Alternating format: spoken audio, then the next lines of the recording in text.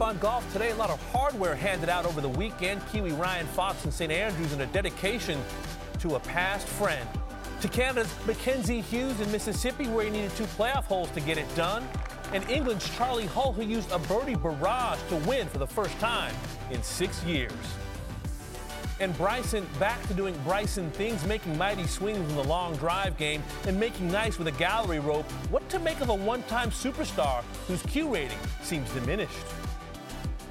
And we are 1 year out from the Ryder Cup. Is 2023 the year that the Americans finally win again on foreign soil? At long last, Jaime Diaz joins us to look ahead to Roma on Golf Today.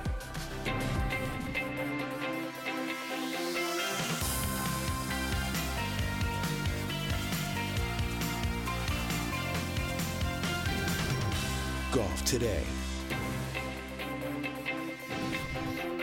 Golf Today on a Monday. Damon Hack alongside Eamon Lynch. Golf Week magazine. We had golf all over the world this past week. You had Texas, if you're into Texas, Jackson, Mississippi. We had St. Andrews, the old course. What's top of mind for you on this Monday? That was one of my favorite weekends of the year because of the joyous carnage on Links course in lousy Scottish weather in the fall. I mean, take Thomas Pieters. He went out at Carnoustie. Yes. Famously the toughest course in Scotland. Yes. Shoots 65 on Thursday. He shoots 64 on the old course on Saturday. In between, when the wind and the rain got him at Kingsbarns on Friday, it was an 83. Yes. He actually tweeted, during the round, he tweeted at the European Tour to ask if they were drunk for sending players out there. And Alexander Knapp, he shot 52 on the back nine of the old course on Friday. And that's a guy who won on the European Challenge Tour a month ago. See, I've gotten to the age now where if the weather is not, comfortable, beautiful, I'm just not going to play. You're not even starting in the rain, much less finishing in the rain anymore? I want sunshine, temperatures in the low 60s at worst. All it took was one T2 finish in a tour event, and suddenly you've become this entitled player. I'm making demands. Well, Paige McKenzie also with us on this Monday. Paige, what stood out to you this weekend? Well, I was in Texas where I had beautiful weather. I'm not shocked that Eamon would enjoy watching the carnage, but on the LPGA, I was excited to watch a fun finish with 3 players playing tremendous golf to see who could get the tape the quickest. And so I'm with Damon, though. When I play, I want the sun. I got lucky in Texas. Thank goodness I wasn't at the Dunhill. No doubt. And congratulations to Charlie Hull. More on her in just a little bit. It was a special week on the DP World Tour as the old course at St. Andrews took center stage once again, hosting the final round of the Alfred Dunhill Links Championship. Great opportunity for the players to take photos, Eamon, with the parents, Rory and Jerry. I mean, we saw, the Fitzpatricks in there, the Hattons. I mean, this is beautiful to watch. It's a rite of passage, and if you can do that in a tournament setting with your own child, then that's a pretty special week. No question about it. With that, it's time now for the DP World Tour update. Here's your final leaderboard from the Alfred Dunhill Links. Ryan Fox winning by 1. The overnight leader, Richard Mansell, ended up tied 7th after a final round of 76. But if you're Luke Donald, you see a lot of positive names on that leaderboard. And afterwards, Ryan Fox tweeted about Shane Warne. He said, "This one is special. Getting a win at the home of golf with the family watching can't be beaten. Dunhill Links, truly an amazing event and can't be prouder to be the champ this year. This one is for you, Shane Warne. I know you were there looking down this week." He went on to reflect. Ryan, your second win of the season has come at this iconic venue in a marquee championship with your mum and dad watching. What does this mean to you? It means a lot. To be honest, the only person I can really think of at the moment is Warnie. He meant a lot to me in this event, and was a great mate, and it's a terrible shame he's not here, but I'm going to enjoy celebrating this one with the family. Did you feel his presence out there? You said you hoped he was with you? Yeah, there was definitely some luck out there. I was pretty nervy the last 3 holes. I didn't hit very good shots, to be honest, down 16, 17, 18, but he was definitely helping out. That putt on 15, the tee shot on 16 could have quite easily kept going and it stayed in, and he was definitely out there with me today. You started the day 4 behind. You were 3 ahead after 12 holes, 6 under for the day. It did get tight towards the end. Tell us what you were thinking, what you were feeling as those last few were unfolding. just try not to make mistakes. I knew where I was, and it's a hard golf course to do that. It's almost an easy golf course when you're chasing. You feel like you've got some chances, and a bad shot's really penal those last 5 holes. And I was, as bad as it sounds, I was just trying not to hit really bad shots, and thankfully I got away with it for the most part. You started the year 213th in the world rankings. You're now projected to 25th. You will be making your Masters debut in April. How excited about that possibility? I haven't had a chance to think about that yet, but I'm sure I'll get a few messages about it tonight. That'll be, unreal. Words can't describe anything at the moment, to be honest. And in position to potentially be the #1 player on this tour, challenging Rory McIlroy, because you're now, I think, in 2nd or 3rd place in the DP World Tour rankings. So how excited about the possibility of going there with challenging to be the #1? I mean, that was, I wouldn't say it was a goal at the start of the year, but it was certainly a goal after the mid part of the season. And it's been a tough couple of weeks, and it was nice to find some form again, and hopefully I can challenge Rory at the back end of the year. And I don't even know what to say, to be honest. And in a better position now to challenge Rory McIlroy atop the DP World Tour rankings. You see Ryan Fox all the way up to 3rd place, and as mentioned, Tim Barter in that interview ended last year 213th in the world, up to number 25 in the world. So the arrow is pointing up for the big hitting Kiwi, Ryan Fox. Now, speaking of Rory McIlroy, after opening with a first round 68 and a second round 75, had some ground to cover over the weekend, but put the pedal to the metal, maybe just a little too late, shooting that rounds of 66 on Saturday and Sunday. Came up just short, finishing the week at a tie for 4th at 13 under par, 2 shots off the winning score. But I tell you what, it continues to be a wonderful stretch of golf for Rory McIlroy. You see a couple of wins, the runner-ups, 9 top 5s in his last 14 starts around the world, the top 10s, the top 25s, just 1 miscut. So 13 top 25s in his last 14 starts. So time now for a little buy or sell. So despite what the world ranking points might say, Rory is currently the best player in the world. Paige McKenzie, are you buying or selling? I'm buying it. Clearly the best player in the world. Not only do you see those stats on his finishes, but when you consider the quality of fields that he was facing in that time period, a couple of major championships in there, the FedEx Cup playoff stretch, as well as the Tour Championship, the BMW PGA on the European Tour, on the DP World Tour. So the quality of people that he was playing in those events, I think, when you look at it in this stretch of time, Rory McIlroy is the best in the world. I'll tell you, Paige, when I hopped onto the OWGR site this morning, I saw that Scottie Scheffler is still the #1 player in the world. He is the best player in the world, the 4-win season. We're talking about the player of the year, Masters, WGC. And since those 4 wins, a couple runner-up finishes, Eamon, including in the U.S. Open, and a 3rd-place finish at the BMW Championship. It's not like he's fallen off the map. He, like Rory, continues to play great golf. And I feel like the #1 ranking means something. We saw Justin Thomas kind of say, gosh, I should have been there longer. We saw Collin Morikawa kind of bump up against the #1 ranking, but not quite get there during some struggles at the Hero. Being #1 means something. It means you're the best player in the world. And until Rory passes him, and it could happen any day now, until he passes Scottie, to me, Scottie Scheffler is the best player in the world. I think we're talking about, sorry to jump in, Eamon, I think we're talking about different time frames, because the world ranking goes back further than what I would consider to be what has happened in the last couple of months. And I think when you look at what Rory's done, there is consistency throughout the bag. There has been consistency in his results. And Scottie Scheffler, I will say, there has been a glaring absence and a glaring part of his game that hasn't been there, that was there during the 4 wins. I kind of broke it down by the first half of the last season and the second half of the last season. Going back to the fall of 2021 through the Masters, when he had the incredible stretch of wins, look at this. His strokes gained putting was over half a shot around.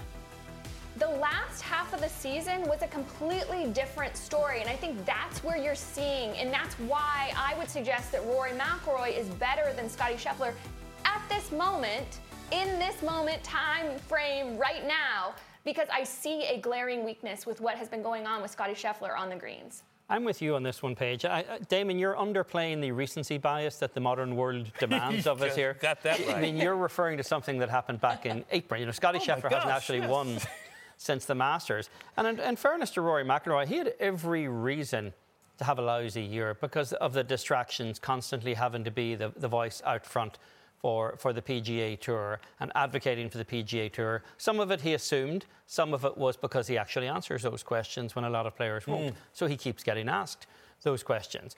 But what we've seen from his results this year, those 11 top 10 finishes and the 2 wins, and he's won twice since Scottie Scheffler last won, and he also beat Scottie Scheffler head-to-head at Eastlake in the Tour Championship. So I'm with Paige here. I'm inclined to think right now, in the narrow window we're looking at, Rory McIlroy's body of work makes him the best player in the world. But more important than that, I guarantee you Rory McIlroy thinks he's the best player in the world. Scottie Scheffler misjudged that bunker shot on the last hole. And you know what's glaring and glowing? That green jacket in Scottie Scheffler's closet. That's what's glaring. The only thing glaring. And I would argue, Eamon, that you talk about distraction. I think that was fuel for Rory McIlroy. I think it crystallized his role in this game. I think it added to his play. Oh, I agree maybe with you. I think it could this. have been a distraction. I think he managed it. Oh, he managed. Well. It was jet fuel for his game. For someone, I think, in Paige, correct me if I'm wrong, seems to have had an ebb and flow at times to his motivation, as all athletes do. That this moment in 2022, he had something crystallized for him, and that was this existential and real threat and live. I may disagree with you on who's number 1 in the world right now, but I 100% agree with you that what has been going on has motivated and inspired Rory McIlroy to play great golf. It certainly appears that way to me, and I agree. I thought distraction, I mean, that might have been a slip of the tongue because I don't think that would be a great way to characterize what has been going on with how Rory has handled it. No, he's definitely managed that process very well, but there's a reason why so many other top players have avoided that question all the time and kept it at his arm's length, whereas Rory turns around, partners up with Tiger and various other folks to try to come up with a vision along with the PGA Tour for how this thing can actually work and fend off a live threat. So what could have been an enormous distraction, he managed it particularly well in his case. But there's a lot of noise outside the ropes in Rory McIlroy's world, but there's a tremendous amount of stability inside the ropes. You know, he's got back with Michael Bannon after a brief flirtation last year with Pete Cowan. Really seems to have gotten his game in shape right there. And it's a very portable game as well. And I think this is underestimated as well. Rory wins at Eastlake and picks up the FedEx Cup. And then he goes to Europe for 3 weeks, and his worst finish there is a tie for 4th. Yeah, I mean, this is a guy he's got a lot of weapons, and when he's on song, it's really beautiful to watch. And it's hard to see what a weakness is right there now. The other thing that's worth pointing out is that the whole new proposal of this top-tier players that are basically obligated to play 20 events, Rory was very much a part of, yet he played less than that this season on the PGA Tour. So I think the extra commitment to the PGA Tour and his motivation to want to play that many more times on the PGA Tour, I think is also significant to where his headspace is at and how much he wants to play and how much he wants to go out there and continue to compete. Yeah, it's been motivation for Rory. He also seems to be having fun with it. It's allowed him to kind of use different parts of his brain and talk about some of the geopolitical aspects of this kind of rivalry and contentious moment in golf as well. If Rory McIlroy is having fun and wants to play a lot, it's bad news for everyone else. Well, Ryan Fox wasn't the only man who missed out on a place on Trevor Immelman's President's Cup team, who is consoling himself 1 week later with a trophy. Mackenzie Hughes ended a 6-year drought yesterday at the Sanderson Farms Championship. More on that when we come back. This Father's Day, the Home Depot has same-day delivery on the perfect gift to help Dad be everything he can be. Because your dad is more than just a dad. He's groundskeeper of the yard, the perfecter of the patio, and the cleaner of the clippings.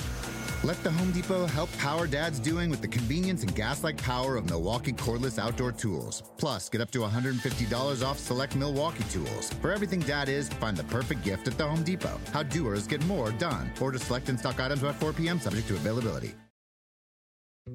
Dietz and Watson's been making meats and cheeses the right way since forever. What's that mean? It means never cutting corners, ever. It means cooking, not processing. It means our Virginia brand ham that's cooked to perfection, then twice baked to layer the flavors. It takes more time, but you can taste the difference. We come to work every day to do it the right way, even if it's the hard way. Because if it's not right for us, it's not right for you. Dietz and Watson, it's a family thing since 1939. When you need mealtime inspiration, it's worth shopping Kroger, where you'll find over 30,000 mouth-watering choices that excite your inner foodie. And no matter what tasty choice you make, you'll enjoy our everyday low prices, plus extra ways to save, like digital coupons worth over $600 each week. You can also save up to $1 off per gallon at the pump with fuel points. More savings and more inspiring flavors make shopping Kroger worth it every time. Kroger, fresh for everyone. Fuel restrictions apply. Matt Hughes picks up his second PGA Tour victory, first since the 2016 RSM Classic, wins for the first time in come-from-behind fashion, and not one of the 12 names to represent the international team at the President's Cup at Quail Hollow. And after his win, he was asked if that provided some extra fuel on Sunday. I don't know if it's extra fuel, but it was disappointing, and it, well, I guess you could say it was fuel, because I definitely worked a little harder after that, and felt like that was a team I really, really, really badly wanted to be on, and I felt like I could have been a good help there. And I totally respected Trevor's decision to go the direction he went. And the team, there wasn't a weak link on that team. There was 12 great players, and they had a really tough opponent in the U.S. But I still cheered like hell for them to pull it off, but I'm definitely motivated for Montreal, and I don't want to have to let that come to a captain's pick next time when that comes around. And Mackenzie Hughes lives in Charlotte, so an extra bummer for him. Paige Mackenzie Hughes. I did that 6 years ago, by the way. We were on television together. It was Paige Mackenzie Hughes when he won his first PGA Tour event on Monday, finished 2016 RSM. What do you take away from win number 2 for Mr. Hughes? One of the biggest takeaways I had, obviously, one of the things that stood out was the short game, the ability to get up and down when he needed to, both in regulation and in the first playoff hole. But what stood out to me was that final hole in regulation and what unfolded on the 18th hole. Starting with that drive, we saw it in the highlight, but let's take a look at it one more time. You know what happens when you get nervous? You mentioned it, Damon. Your body stops working, your arms take over, you end up with a snipe hook. And this is every player's worst nightmare. And this was happening to him at the end of a golf tournament on the 72nd hole when he has a chance to win his second PGA Tour event that he has not won in 6 years. But he stood up and he made this decision. And I felt like this was significant. Number one, like I said, he was kind of deciding whether he should take relief from this leaderboard or go ahead and play it as it lies. And he said, you know what, let's hit it through the green. I know that I will get relief from that grandstand. And to me, when you got a little bit of nerves, you hit a bad shot, it's very easy for your mind to spiral, to not make clear and good decisions. So I'll give credit to him and his caddy of coming up with that and then executing it. To me, that was pivotal. Had he let that unravel, obviously the tournament would have not gone his way. But to me, it was that response to a bad drive that I felt like was most impressive, because it wouldn't have been any surprise if he mis-executed that punch shot, hit a tree limb, and it all would have unraveled for him.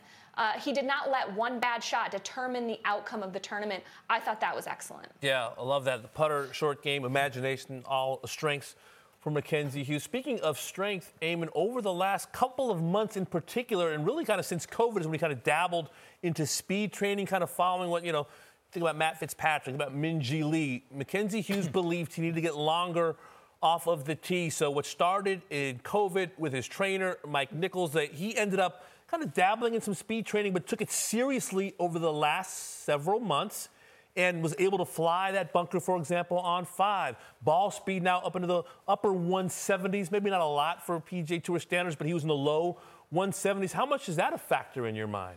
I think it gives him a lot of confidence. He's now, even only 2 events into this season, he's averaging 306 yards off the tee. for the rest of his career, he's fallen in that area between 293 yards, 298 yards off the tee. And 8 yards at that level is a fairly significant difference. And, you know, he's been a solid putter. He's been top 15 on putting on tour for the last 3 years. And this week and this season, he's top 20 in strokes gained approach. He was 157th last year on the PGA Tour. But I also think there's a bit of an attitude adjustment that has come in as well. He told a funny story during the week where he played a corporate event for his sponsor RBC, and he was putting on his shoes in the locker room. Another guy comes in very flustered, running late, starts telling Mackenzie Hughes how, you know, this is going to ruin my round. I'm rushing to the tee. I'm pulling on my shoes here. It just means I'm going to have a bad day. And then he turns to Mackenzie on his way out and says, "Thank God we don't do this for a living." He had mistaken Mackenzie Hughes for just one of the corporate guys who was there for an outing. And this is Mackenzie Hughes' way of making sure he doesn't get mistaken for the corporate guy going forward. I do think one thing he does need is more consistency. You know, he wasn't really a candidate, except perhaps in his own mind, for Trevor Immelman's team, because he staggered into the playoffs. He missed his last 4 cuts of the regular season. And for the last 7 years, he's averaged more than 10 missed cuts a year. And it's very hard to do that and be an elite player, be first of mind when it comes to team events, because that implies a certain inconsistency through the year. He actually had some strong moments in 2021, was in the frame for a long time at the U.S. Open at Torrey Pines, finished tied for 15th there, finished 6th at the Open Championship in 2021, but took a long time for him to get win number 2 on the PGA Tour, and well worth the wait for the 31-year-old Canadian. All right, folks, let's take a look now at the Comcast Business Tour Top 10. The reason this is so important is since 2009, every player who finished in the Comcast Business Tour Top 10 has made it all the way to the Tour Championship at East Lake. So if the players finish in the top 10, odds are they're going to make it to the Tour Championship. And there he is, Mackenzie Hughes, number 1, Comcast Business Tour Top 10. All right, folks, another player broke a 6-year drought over the weekend. That was England's Charlie Hull, returned to the winner's circle on the LPGA Tour. We've got the highlights, plus we're catching up with Grant Boone. He's got like a mind like a steel trap, I've been told. Great memory. Full recap next. For 25 years, nothing has tasted better after a hard day's work than a Mike's Hard Lemonade. It's because since day one, Mike's has been making lemonade the hard way. We use 3 kinds of lemons, all hand-picked from family farms, then blended to perfection in cold press to create the epic hard lemonade you know and love. Mike's Hard Lemonade. Hard days deserve a hard lemonade. Mike's is hard, so is prison. Don't drive drunk. Premium malt beverage with flavors. All registered trademarks used under license by Mike's Hard Lemonade Company, Chicago, Illinois. Walmart Plus members save on meeting up with friends. Save on having them over for dinner with free delivery with no hidden fees or markups. That's groceries, plus napkins, plus that vegetable chopper to make things a bit easier. Plus, members save on gas to go meet them in their neck of the woods. Plus, when you're ready for the ultimate sign of friendship, start a show together with your included Paramount Plus subscription. Walmart Plus members save on this plus so much more. Start a 30-day free trial at walmartplus.com. Paramount Plus Essential Plan only. Separate registration required. See Walmart Plus terms and conditions. Well, here are the career accomplishments of Charlie Hull. It's her second LPGA victory. She's the 6th player from England with multiple wins on the LPGA Tour, to go along with 3 on the Ladies European Tour, where she won the Order of Merit in 2014, 1 year after she was Rookie of the Year. A 5-time Solheim Cupper for Team Europe, and tied 7th at the Rio Olympics back in 2016. And Paige, you were on the broadcast this weekend in Texas, and you spoke to Charlie Hull earlier in the week. What did she tell you? Yeah, I talked to her on Monday before we even got to Dallas, and it's my first time going to this event at this golf course, and I asked her about the course, and she said, well, she's like, I played it twice, and she played it back in 2019 and missed the cut. But then in 2020, the event moved to December. Because of COVID, it was shifted to December. It was a different grass. It had already been overseeded, and she finished 6th. And she told me, she's like, when the grass was overseeded, she said, I love the golf course. So there was something about how well she played back in 2020. She didn't play last year. She was able to then take into this week maybe some familiarity, knowing that she's played well on that course, despite the fact that it had not been overseeded. And for a player from England, that really, she still spends all of her time in England, I'm sure Bermuda grass was not the most comfortable for her, but she certainly made it look easy on this last week. Yeah, played it like a Texan the way she made those 4 birdies in a row on the back nine. Great stuff from Paige McKenzie. For more on the LPGA, let's welcome in Grant Boone, who was also on the call in Texas over the weekend. Grant, great to have you on this Monday. Let's start with the Player of the Year race. What are your thoughts on the state of the race to this point? Well, hey guys, first of all, it's important to note that the LPGA's Player of the Year award, as well as the Louise Suggs Rolex Rookie of the Year award, those are points-based awards. It doesn't matter what you think, who you think had the best year. It's all about the points. And right now, Minjee Lee, Brooke Henderson, and Atthaya Thitikul, whom you see there, along with Lydia Ko, are right there. Non-major victories are worth 30 points. So just take a look at Atthaya here. Coming into this week's event in Southern California, the Mediheal Championship, Atthaya is playing. Minjee and Brooke are not. So should Atthaya go on to win for a 3rd time in this rookie season, she would leapfrog both Minjee and Brooke, and she would move to number 1 in that points-based race for Rolex Player of the Year. Now, she's also leading in the Louise Suggs Rolex Rookie of the Year race, as you might guess. Hye-Jin Choi hasn't won this year, and yet she's still within striking distance. I think it's a great debate. Should awards like that be points-based? You think about the PGA Player of the Year. It is points-based. PGA Tours Player of the Year is a vote.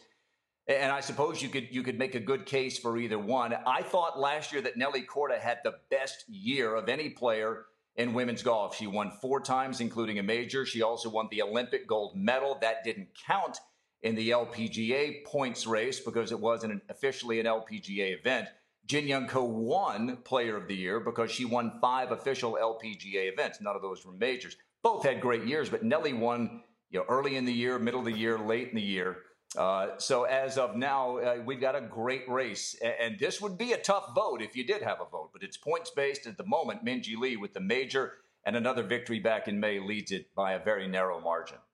It's a great debate, Grant, over the idea of taking out any kind of personal bias by making it a points race. But does that also make it more difficult to weigh whatever the intangibles might be in someone's season? Let's go back to this Rookie of the Year race. Atthaya Thitikul could win Player of the Year. She seems to be right now the clear favourite for Rookie of the Year as well. But that race isn't exactly closed either, is it?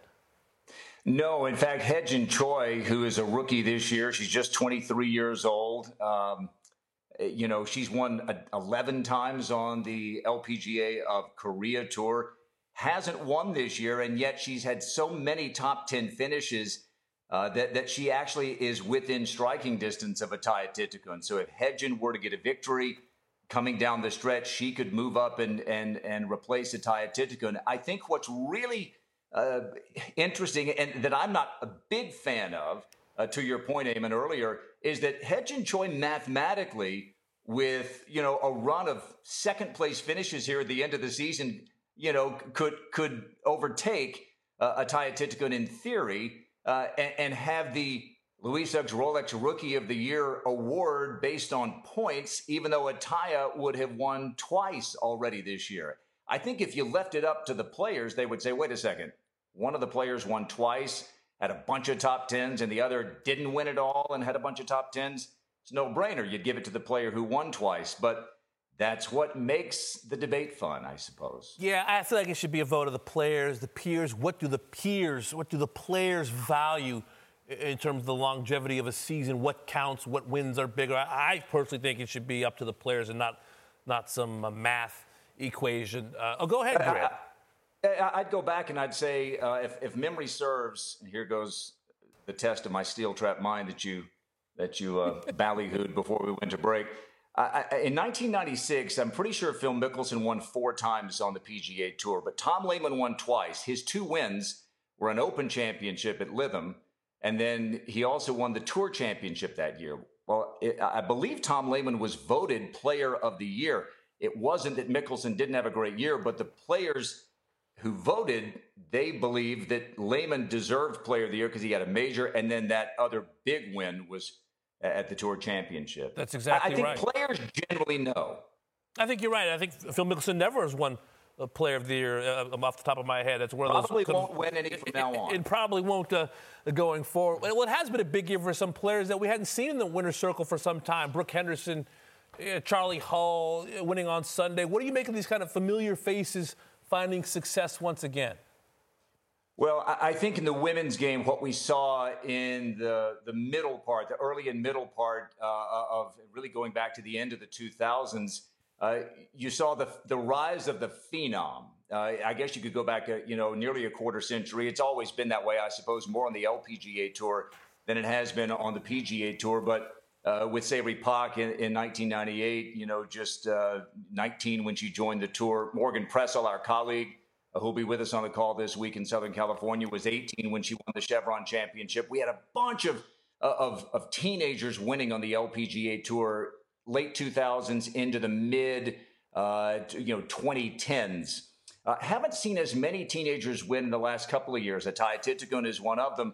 And then Yuka Saso was 19 when she won the U.S. Women's Open last year. But I think and Jordan Spieth has gone through this on the PGA Tour, when you set the bar so high, so early, it creates a level of expectation within yourself, certainly your fan base, media, and in Asia, that media scrutiny is greater than anywhere else on the planet when it comes to women's golf. I do think that it's common to see players really struggle a bit after having the early success. So In-Ji Chun was very young when she won the U.S. Women's Open in 2015. She backed it up with a win at the Evian Championship the next year. She didn't win another event until 2018, and then not another event at all until this year when she won the KPMG Women's PGA at Congressional. She almost backed that up with a win at Muirfield, lost in the playoff to Ashley Buhai. Brooke Henderson burst onto the scene, wins a major championship as a teenager, the KPMG Women's PGA at Sahalee, and the pride of Canada, the winningest player, male or female, on the major tours from Canada, was desperate to win another major championship, finally got it done with an 18th hole birdie on Sunday to win in Evian. I just think we see it in a lot of sports, don't we? But certainly in women's golf, you set the bar so high so early, it is really hard to stay there. So true. Lydia Ko, Ariya Jutanugarn as well. Well, Charlie Hull played like a Texan. Grant Boone, you are a Texan. Thanks so much for a few minutes on this Monday. We'll catch up with you down the road. Yeehaw. Speaking of roads, let's get an update on the Epson Tour. The road to the LPGA on Sunday. Selena Borga fired an impressive 9 under par 63 to win the inaugural Tuscaloosa Toyota Classic. Borga went bogey-free on Sunday, carding 7 birdies and a lone eagle. Well, things Bryson DeChambeau did and said used to be a regular feature of this show, but that was back when he did and said things that were actually worth noting. We're resurrecting it today, though, after his appearance on the weekend at a long drive event and a statement he released afterwards. Stay with us.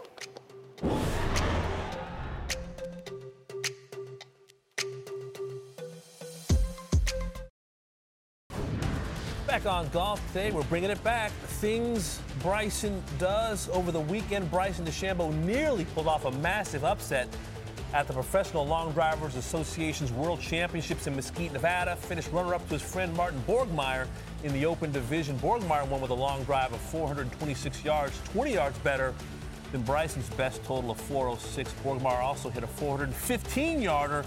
DeChambeau found the grid 3 out of 6 times in the final, after hitting a drive 407 yards to advance out of the semi. So here's Martin on his buddy Bryson.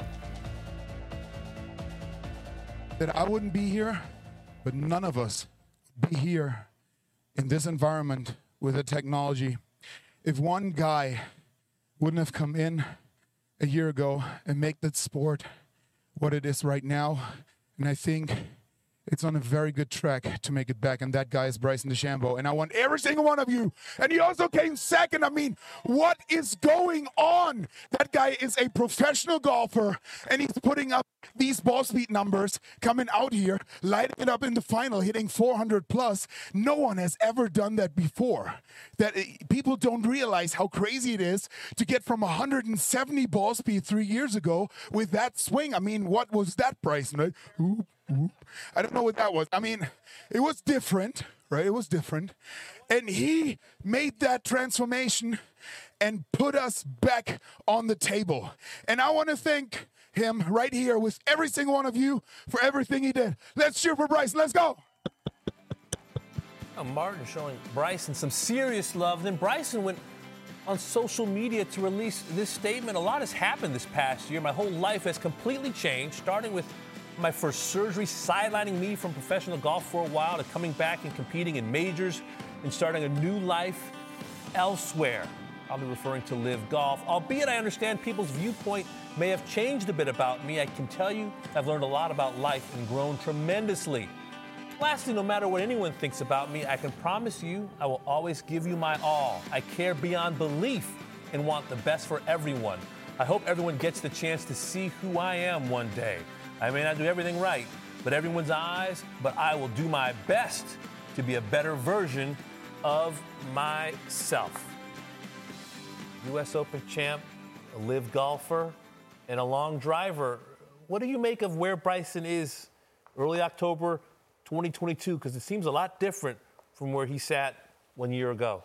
Yeah, that statement, which was heavily edited for space, was kind of, to me, a cry for attention. And all it does is tell you that Bryson, I think, is feeling a little bit left out of a conversation. When you go back a year, and even over the last few years, Bryson DeChambeau was talked about constantly, week in, week out. And it wasn't just this feud that existed with Brooks Koepka. Sometimes it was some, unprofessional or childish activities on the golf course, but a lot of it was about what he was doing in the game and what he was changing in the game. He's not part of any conversation right now. And to me, that's what that statement seemed to suggest, is that he's missing the attention of anything else. And, it's a self-serving statement as well. He says, he cares about everyone. Well, if you care about everyone and you want the best for everyone, as he says, then maybe don't be a stooge for Saudi sports washing. And if you wanted people to know who you are, well, I think we know who you are. You've proven who you are over the last year in terms of the decisions you've made. I don't see it as buyer's remorse in Bryson at any point. I think he's probably enjoying Live Golf. He's certainly enjoying what they paid him.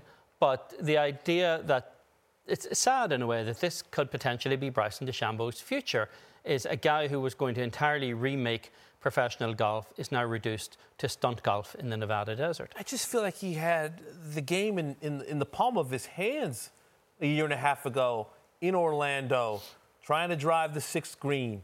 I mean, that was a party.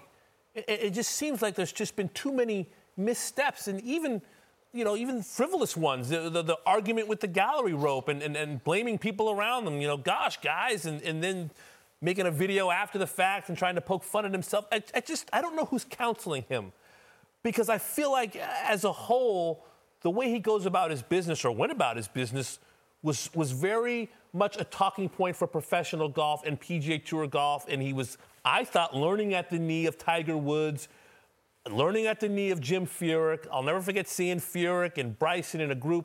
We were at the PGA Championship during a rain delay, and I thought, this is a guy that has some pretty good mentors and people in his corner. And I just, things Bryson did, they make me shake my head now. And I do think he's become a star who's diminished, Q rating diminished. He's basically, talk about the grid and professional long drivers, he's off the grid. He's off of most people's mind now, because Live Golf is not, we talk about it, but more from a jurisprudence and courtroom aspect, but he's not moving the needle as he used to. He's become, that guy from a year ago. That's not who I thought he was on the road to becoming. No, and if you find yourself in the dangerous position as a professional athlete where the people who are offering you mentorship or counselling are doing so for a percentage, well, then the decisions that are made become a little more complicated, at least if you're the athlete, not so much complicated if you're the management company, and certainly not in Bryson's case. But he just seems to be less and less relevant. And this is a guy who drove so much of the conversation, and no one's talking about Bryson DeChambeau anymore, and I think that's what he missed. He noticed over the weekend when he got some attention at the long drive. That's more attention than he's going to get playing in Thailand this week. Let's talk about the winners who didn't win. Paige, of the players who made a mark this weekend, who accomplished something but didn't quite leave with a trophy, who stood out to you?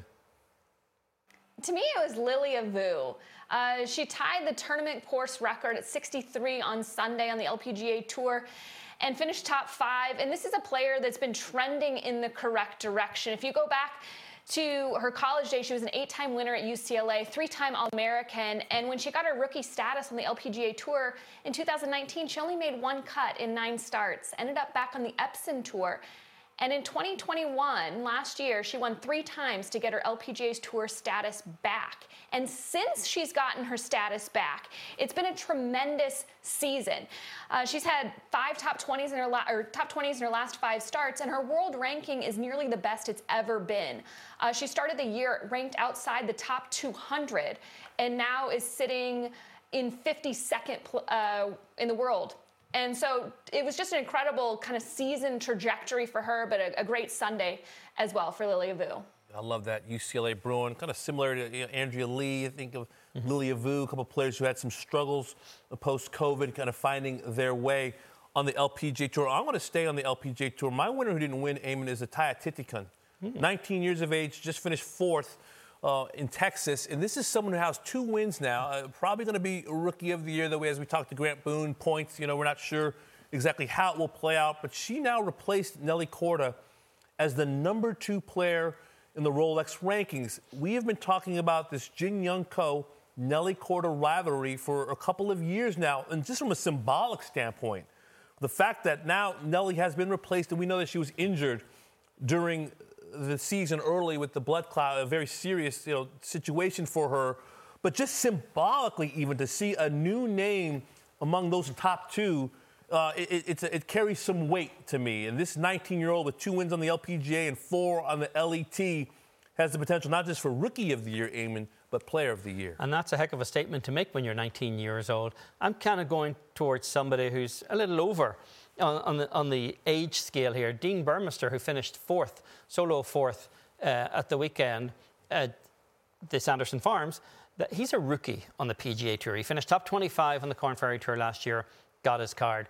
But he's not really a rookie. He's 33 years old, from Zimbabwe, but he's won 8 times on the Sunshine Tour. He's won twice on the DP World Tour, and he made his way into a couple of PGA Tour events earlier this year, kind of by the side door, but he finished tied 10th at the Genesis Scottish Open, and the following week was 11th in the Open Championship at St Andrews. And now in his first official event as a member of the PGA Tour, he comes in, finishes 4th, picks up almost $400,000. Yeah. He is evidence of how deep the global talent pool is in golf, but he's really a guy I think is worth watching this year. And also how important this time of year is for some players. Maybe not the biggest names in the game, but kind of finding their feet and potential to have a season that goes deeper into the summer, potentially all the way to Atlanta. Well, Paige McKenzie, great to have you on this Monday. We'll speak to you soon. Thanks for the time and the knowledge on this Monday.